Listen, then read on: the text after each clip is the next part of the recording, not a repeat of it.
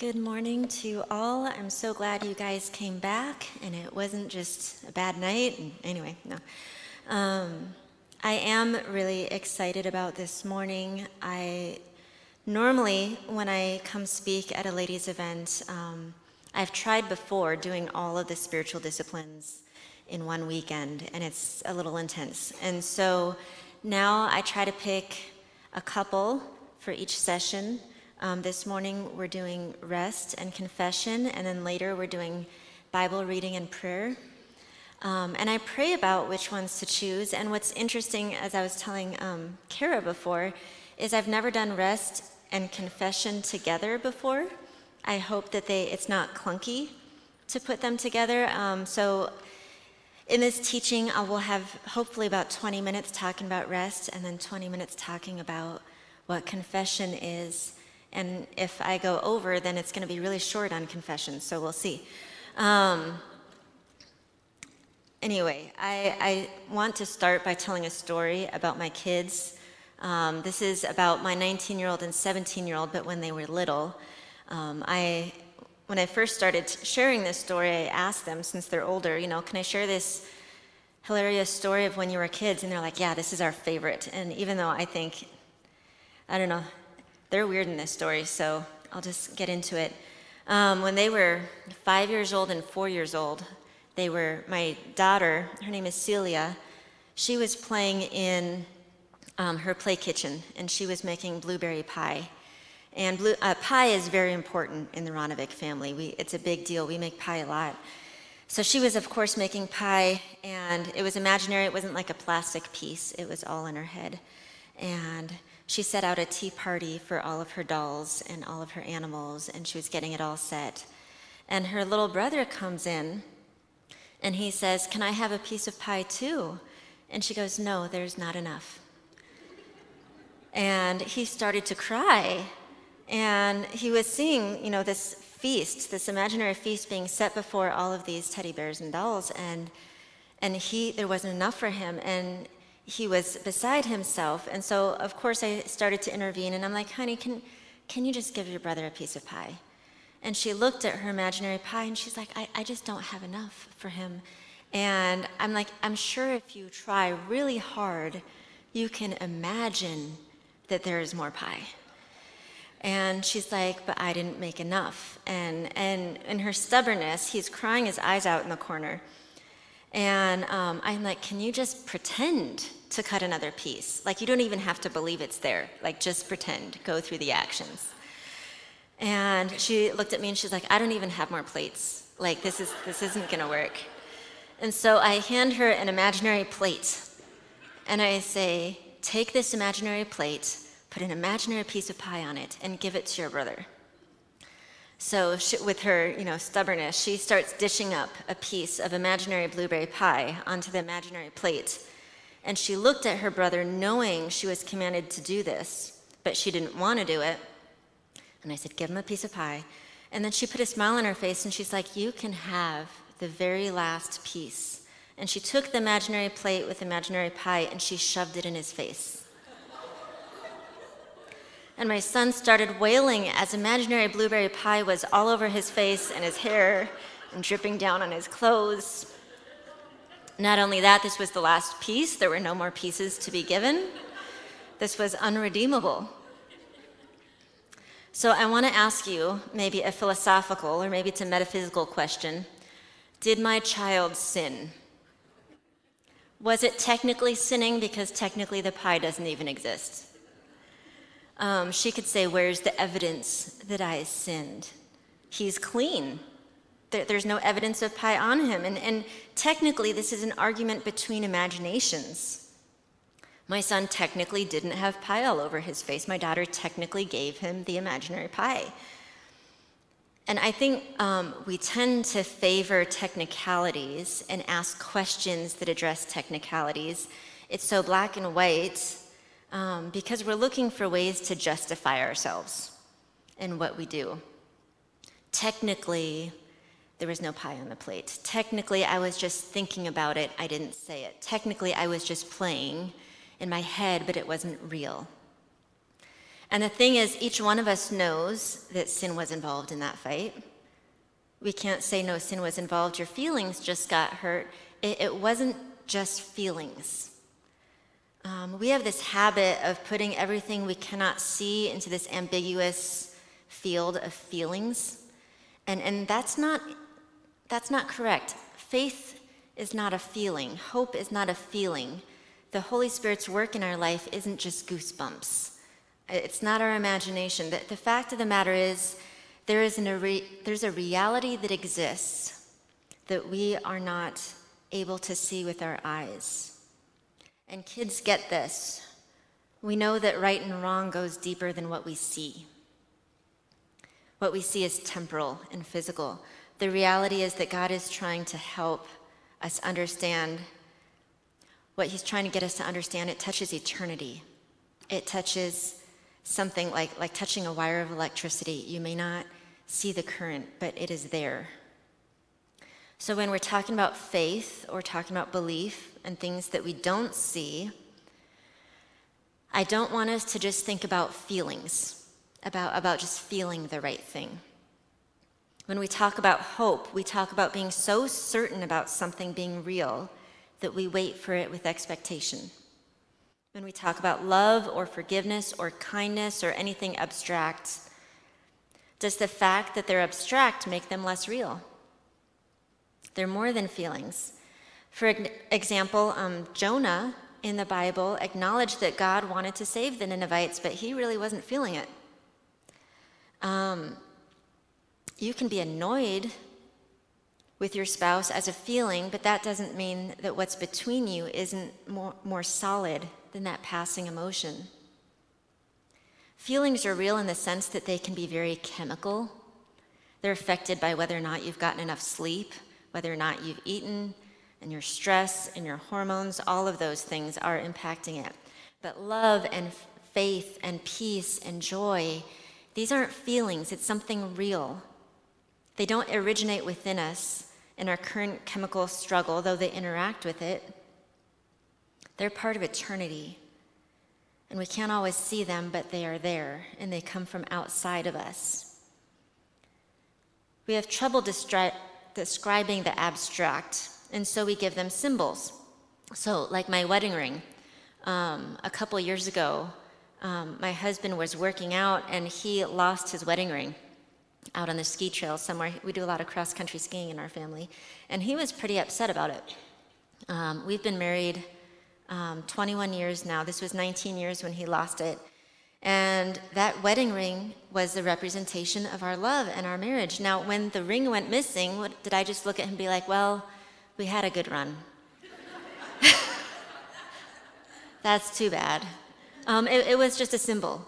What we have is much deeper and much more substantial. And even though you can't see it, it is the thing that's real.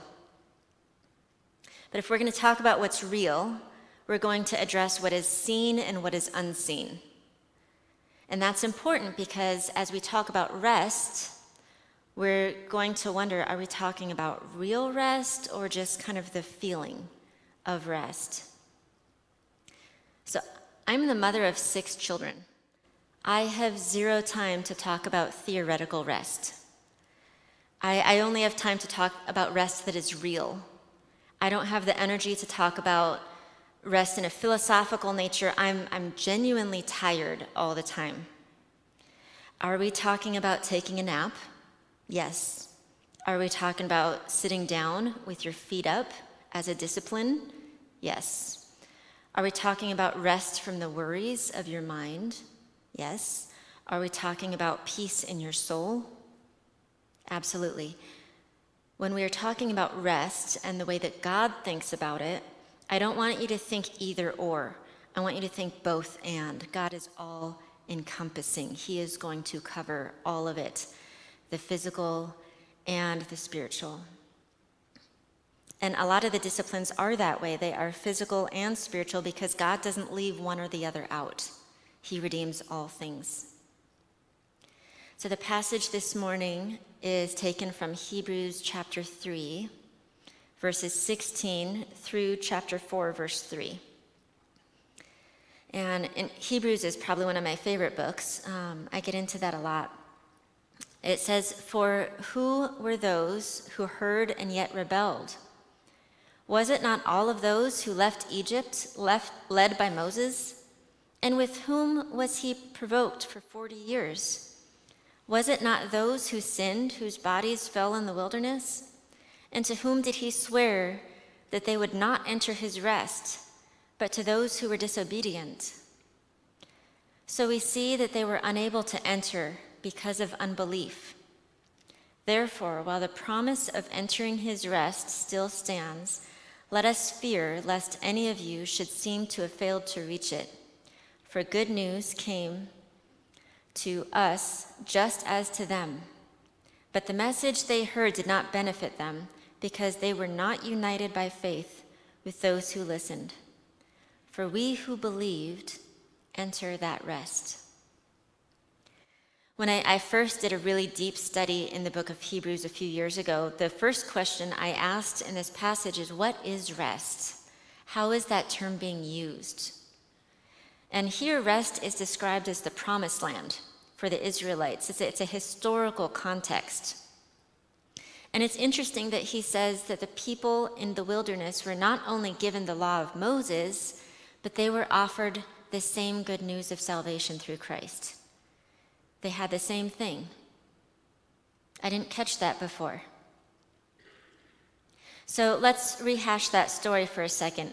God's people were brought out of slavery in Egypt, and they were brought into the wilderness, and they were brought to the promised land, and they decided that the promised land didn't look super practical for them. There was a lot of giants in there, and God sent them back into the wilderness. They were given the law, and they broke the law pretty much right away. We know that the promised land doesn't come from keeping the law. They were offered the promised land, but they did not have faith. It's not that they didn't enter the promised land because they broke the commandments. They didn't enter the promised land because they didn't believe God. The core of every sin is unbelief in what God has said. The core sin that keeps us away from rest is not believing that God is who he says he is, and God will do what he says he will do. The writer of Hebrews is trying to make a point. The gospel isn't anything new. We were never saved through the law. We were always saved through faith. God's faithfulness has always been greater than our own. Entering his rest is described as belief. And the writer of Hebrews could have said promised land, but he used the word rest to describe the promised land, and that's really interesting to me. It probably didn't look like rest to them. They were probably like, you know what, we were just slaves for 400 years. We aren't strong enough to have some battles with giants right now. When we believe that God would do what he said he would do, not to just charge in and do it ourselves, not to say, yeah, you know, he's not powerful or capable enough to do what he said he would do. You know, it's going to be left up to me. This is going to be left up to me to keep God's promises for him. And I'm just not strong enough. I can't show off how great God is right now. I'm too tired to make that happen. Practically speaking, I can't make this happen for God right now. I know he promised it, but I just can't make it work. It says, enter his rest. So how does God describe rest over all of Scriptures? When we were homeschooling, I was really into classical education. We do timelines a lot in classical education. So we're going to do a quick timeline and to look at the thread of rest through the Bible. So the first peg in our timeline over here is going to, of course, be creation. When God worked for 6 days, and on the seventh day he rested.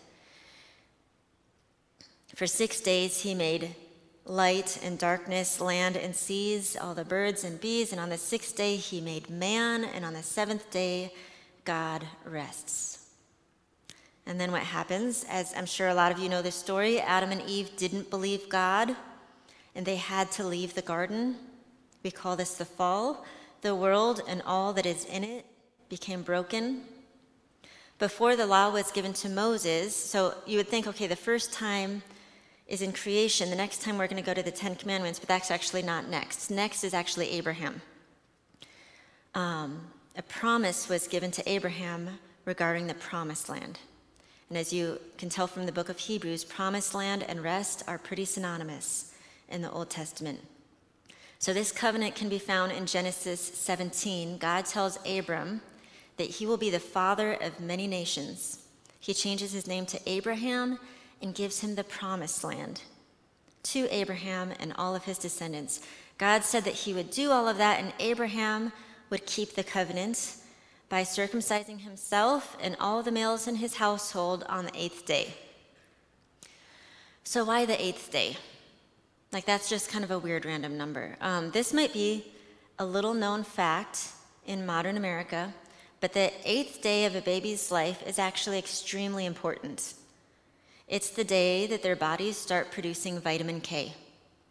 Vitamin K is the vitamin that's necessary for blood to clot properly.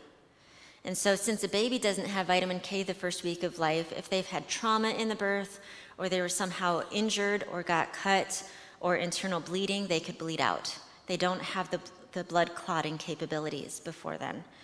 My friend Sonia, who I talked about last night, she's in Chad now, Chad, Africa, and she says on the 8th day in Chad, they have a naming ceremony for a baby. They shave the baby's head, all the hair off of the head, and they give the baby a name because that's when the family knows that the baby might live. And that's very significant in that culture. The 8th day is the day the bleeding stops. In America, we often give vitamin K shots. In Asia, they give vitamin K drops. In some parts of the world, babies just die that first week if something happens, if they have had any trauma.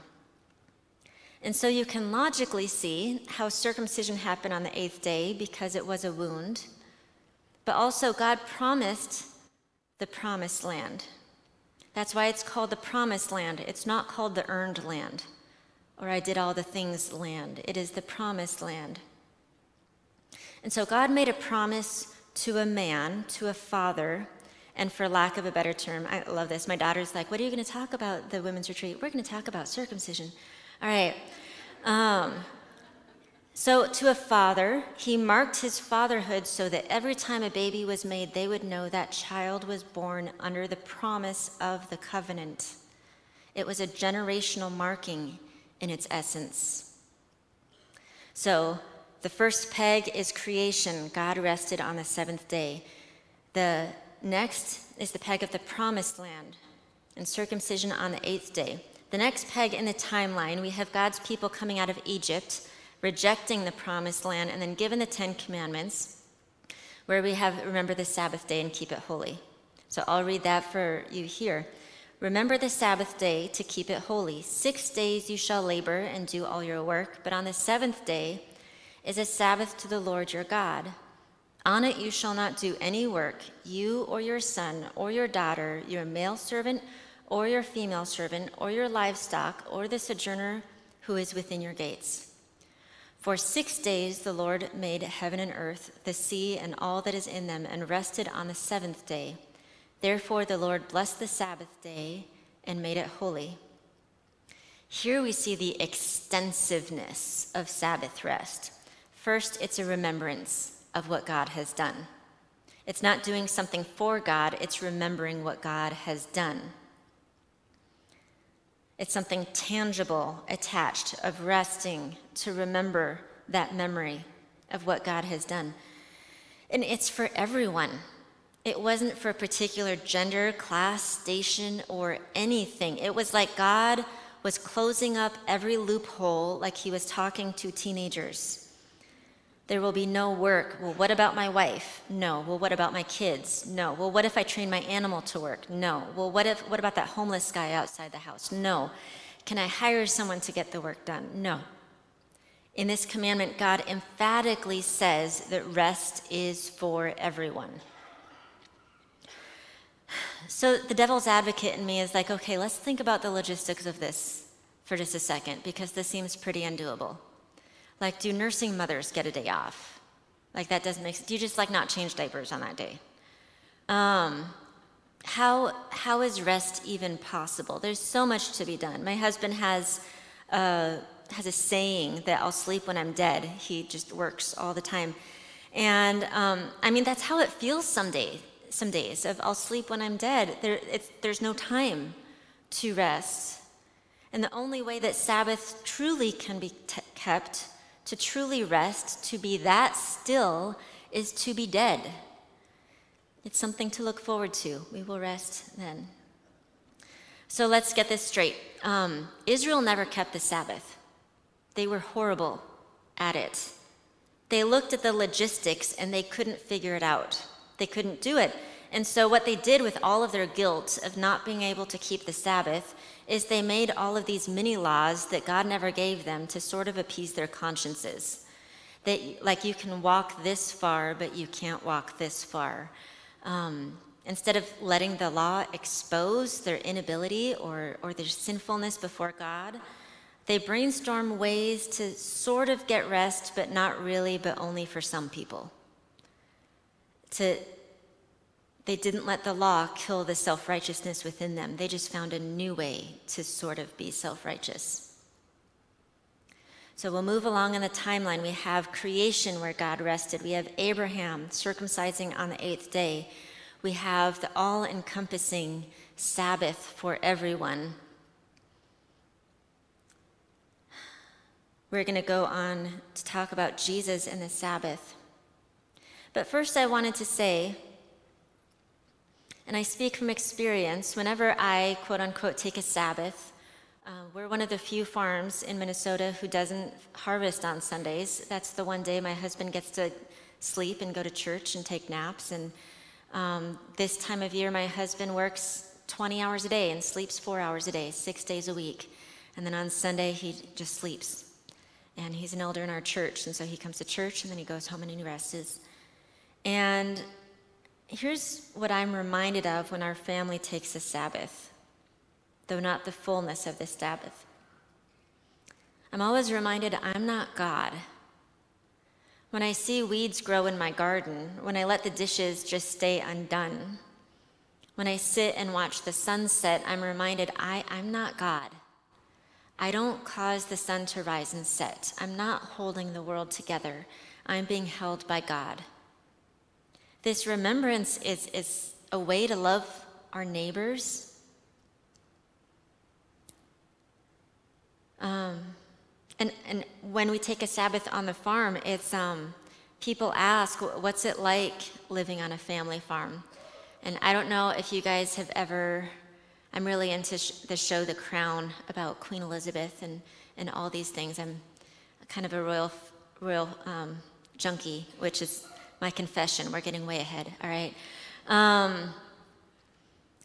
But it's kind of like that, where there's a saying in that show that the crown always wins. The crown is always going to have the last say. And on the farm always wins. The farm always gets the last day. If there's anyone who gets the time, who gets the effort, the farm comes first. And if we didn't have that Sunday, that day to rest, I don't know if we would still be married. Because it's one day I know my husband is home and the farm has no access to him. His work has no access. He is just ours. That's a comfort to us. That has been helpful for us. To give that gift of rest, it's a communal thing. Sometimes you can't get rest on your own. You need someone else to give you rest. It's not individual, it's communal. It's not like I walk in my garden and say, oh, look, there's a beautiful strawberry. I'll have to pick it tomorrow when I'm allowed to pick strawberries. It's not like that. It's more like I'm allowed to rest. I'm allowed to look to Christ. No one can take that from me. So we ask ourselves, does it make you feel guilty to use that gift that God gave you? Is it that hard to believe that God is for you and for your good? It's humbling and yet sweet. Honestly, it's one of the most difficult parts of the Christian life, believing that God wants to give you something good. And that can't be right. I didn't earn it. I didn't get all my work done. I'll just wait until I've actually earned this rest. No, resting is one of the best ways to remember that God's grace isn't something we earn. It's something that we are given. We are promised it, and it's not for us, it's for him. That's when Jesus, that part of the timeline, he was looking at all of these mini laws, and he's like, you don't even understand what they're for. He had no interest in keeping the mini laws. He knew that there was something deeper in this Sabbath rest. But the curious part of me wonders why we traditionally rest on Sunday now. I mean, on the farm we pick Sunday because that way we can go to church, and it just fits nicely in our community schedule. You will find literally no place in the Bible that requires us to rest on Sunday. Why do we do that? When did that happen in the church? And I was just curious about that. And I knew it started at the very beginning, traditionally, but the first theologian I could find who actually wrote about why the church does this was in the early 100s, the 2nd century. His name was Justin Martyr. And so here's kind of a short summary of what he said. He said, Jews celebrate the Sabbath on Saturday. Christians celebrate on Sunday because of the resurrection, which makes sense. It's the day Jesus rose from the grave after his death on the cross. But he goes further, and this is really interesting. He uses the discussion of the Sabbath to dig into the circumcision party that was hammering away at Christians in the early church. This was kind of a faction of Christians within the early church. It talks about it all in the book of Acts and Galatians. That there were Jews that were saying, okay, Gentiles can become Christians, that's totally fine, but they should probably be circumcised first. Like they should probably become Jews first, and then you become a Christian. That's the proper order of things. And there was a big Jerusalem council in Acts 15, and they kind of debate this and talk about it. And honestly, I kind of see what the circumcision party's points. I mean, being circumcised is actually in the Bible. It's actually commanded. It says you can't get into the promised land without it. And we, they were saying we have one job in this covenant. We have one. It's to be circumcised. It's in the scriptures. Are you saying we shouldn't believe scriptures? Are you saying we should just believe certain parts? I mean, that was the argument the circumcision party was coming up with. You can't just be saved through faith alone. We have to hold up our end of the bargain. What do we do with all this stuff God has told us to do?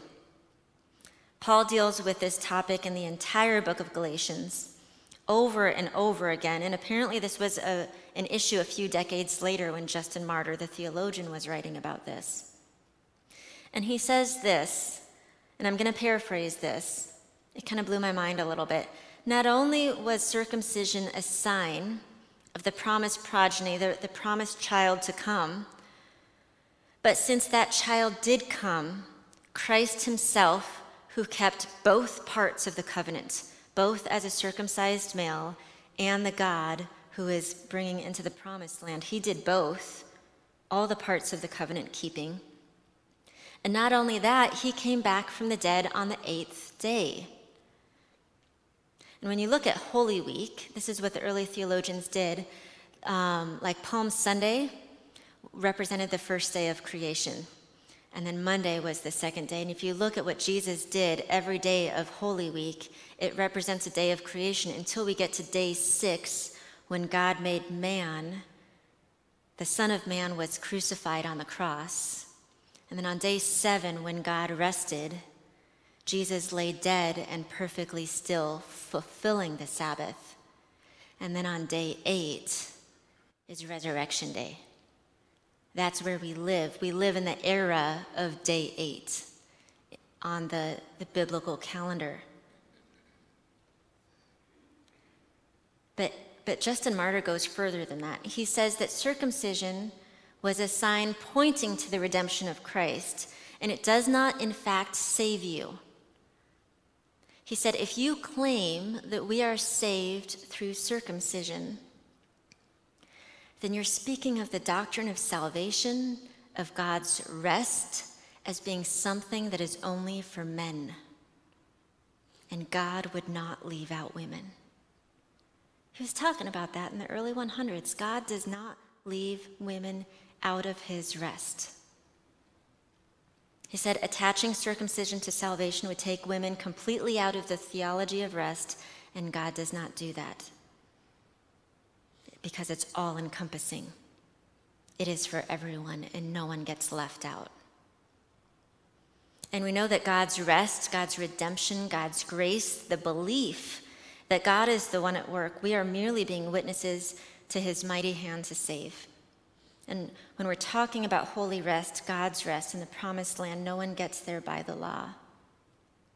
So when we start attaching laws or favoring keeping this law over this law, modifying them, we start showing favoritism. Rest is for men and women, manservant and maidservant. When we start attaching Jesus plus circumcision plus getting this work done plus getting this work done, we start proclaiming the doctrine of salvation to those who are able. And we all have our favorite able discussions, our favorite laws. I'm good at this law, so this must be an important one. I'm not very good at this law. I'm not very good at, gluttony or not resting or all of the, I gossip a little bit, but, Justin Martyr destroys the argument by saying the resurrection happens on the 8th day when the promised land is given. We don't deny that God has created works for us to do, but the Jewish mindset is to work 6 days and earn your rest. The Christian mindset is that we start at the 8th day and we work out from that. We live in the age of the 8th day. Everything moving forward there. Okay. So I have left 9 minutes for the second top. That was really bad. All right. We'll talk a little bit about this. If you can mentally switch gears with me. We talked about the spiritual discipline of rest, which I believe all the other disciplines flow out of. It's an important one. You're allowed to sleep. The discipline of confession is one that has become very precious to me because it is one of forgiving and being forgiven. And that's something that I think in the church is a very awkward thing for us. We tend to think of it in terms of conflict resolution.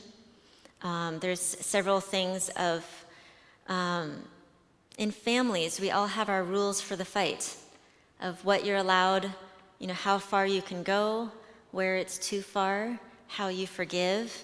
In our family, I married into a family where they don't say I'm sorry ever. They just be sorry, like it's an actions thing. It's very stoic Norwegians. I moved into I came from a more maybe emotional, we say all the things. And so we had to learn, I'd have to say, okay, I actually want you to say the words. And from my part, I had to learn that he actually was sorry and didn't actually say the words sometimes. It's a communication thing. We think of it that way. And there's this misunderstanding between how healing comes about. I've told this story on our podcast a couple times, this kind of theoretical story, and I'll throw my friend Katie under the bus again, who I do the podcast with.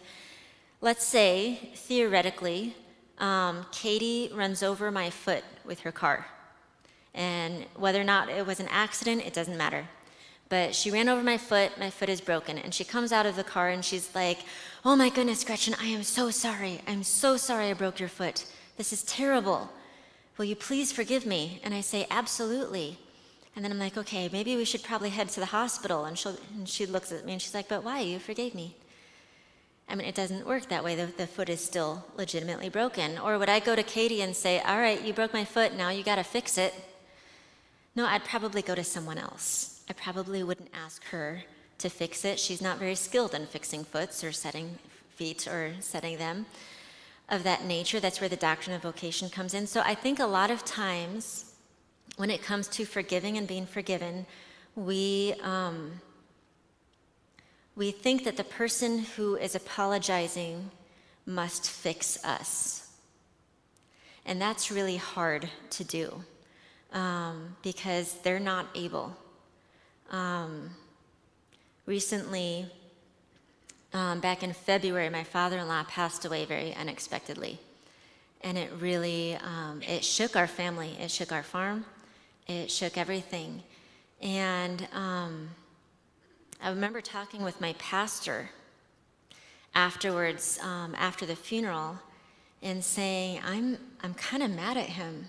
It wasn't like an accident. He just didn't go to the doctor and was a stubborn Norwegian farmer who just died.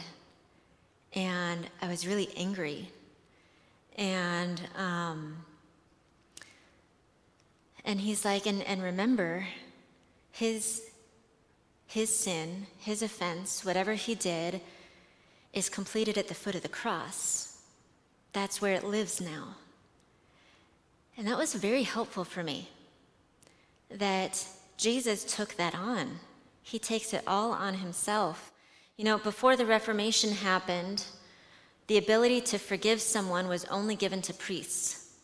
Priests could say, you are forgiven, or God has forgiven you. Now, at post-Reformation, in the Protestant tradition, we have the priesthood of believers where we all get to share God's forgiveness with others. We get to tell someone, do you know God's forgiveness? Do you know that? I know this is always a tension in our house of, do you just have to say, because I mean, sometimes, you know, my kids will be like, fine, I'm sorry. Are you happy now? And they're just wanting that instant healing. And healing is sometimes a process. But that forgiveness is always instant at the foot of the cross. It's always there because God has always taken it on. And confession isn't always negative things. We confess true things.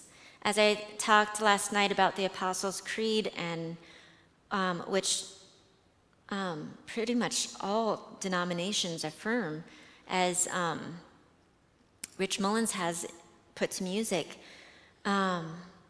we confess, I believe in God the Father Almighty, maker of heaven and earth. I confess what I believe is true. This is who God is. This is the Father. This is the Son. This is the Holy Spirit. This is who God is. That's a confession. We confess what is true. Martin Luther had a phrase that the method of doing theology was to call a thing what it is. So you call God who he is. You call sin what it is. You call redemption what it is. That is the spiritual discipline of confession. And when we apologize, we are calling our sin what it is. When we forgive someone, we are calling God's blood and righteousness what it is. This is forgiven in light of the cross. I found this to be really helpful in friendships. My friend Katie was the first one to do this for me. People are confessing all the time. You probably don't even know that they're confessing to you. Let me give an example.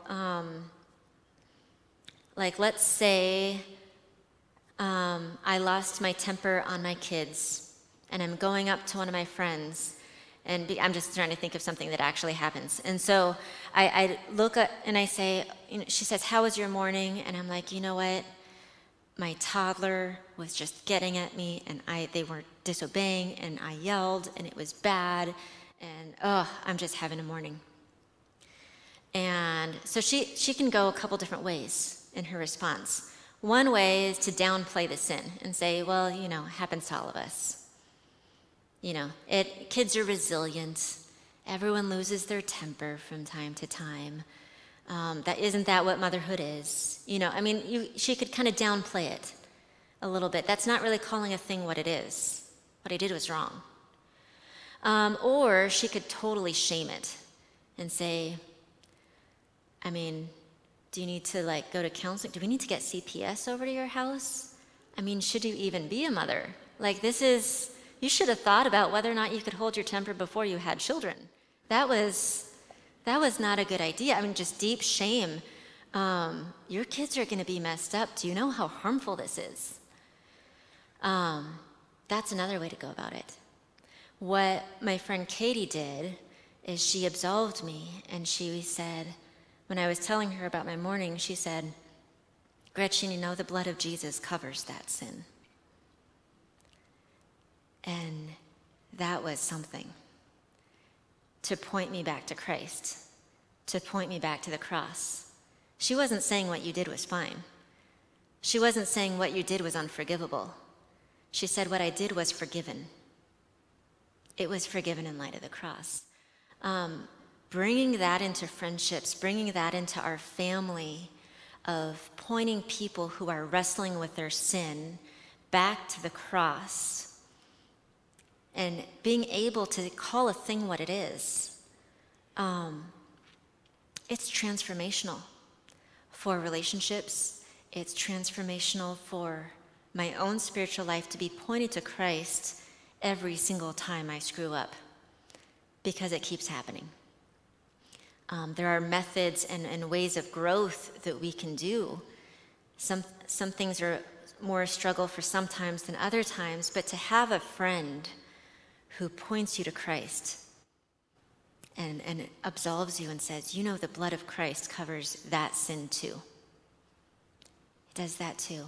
I'm so grateful for it. Why don't we pray?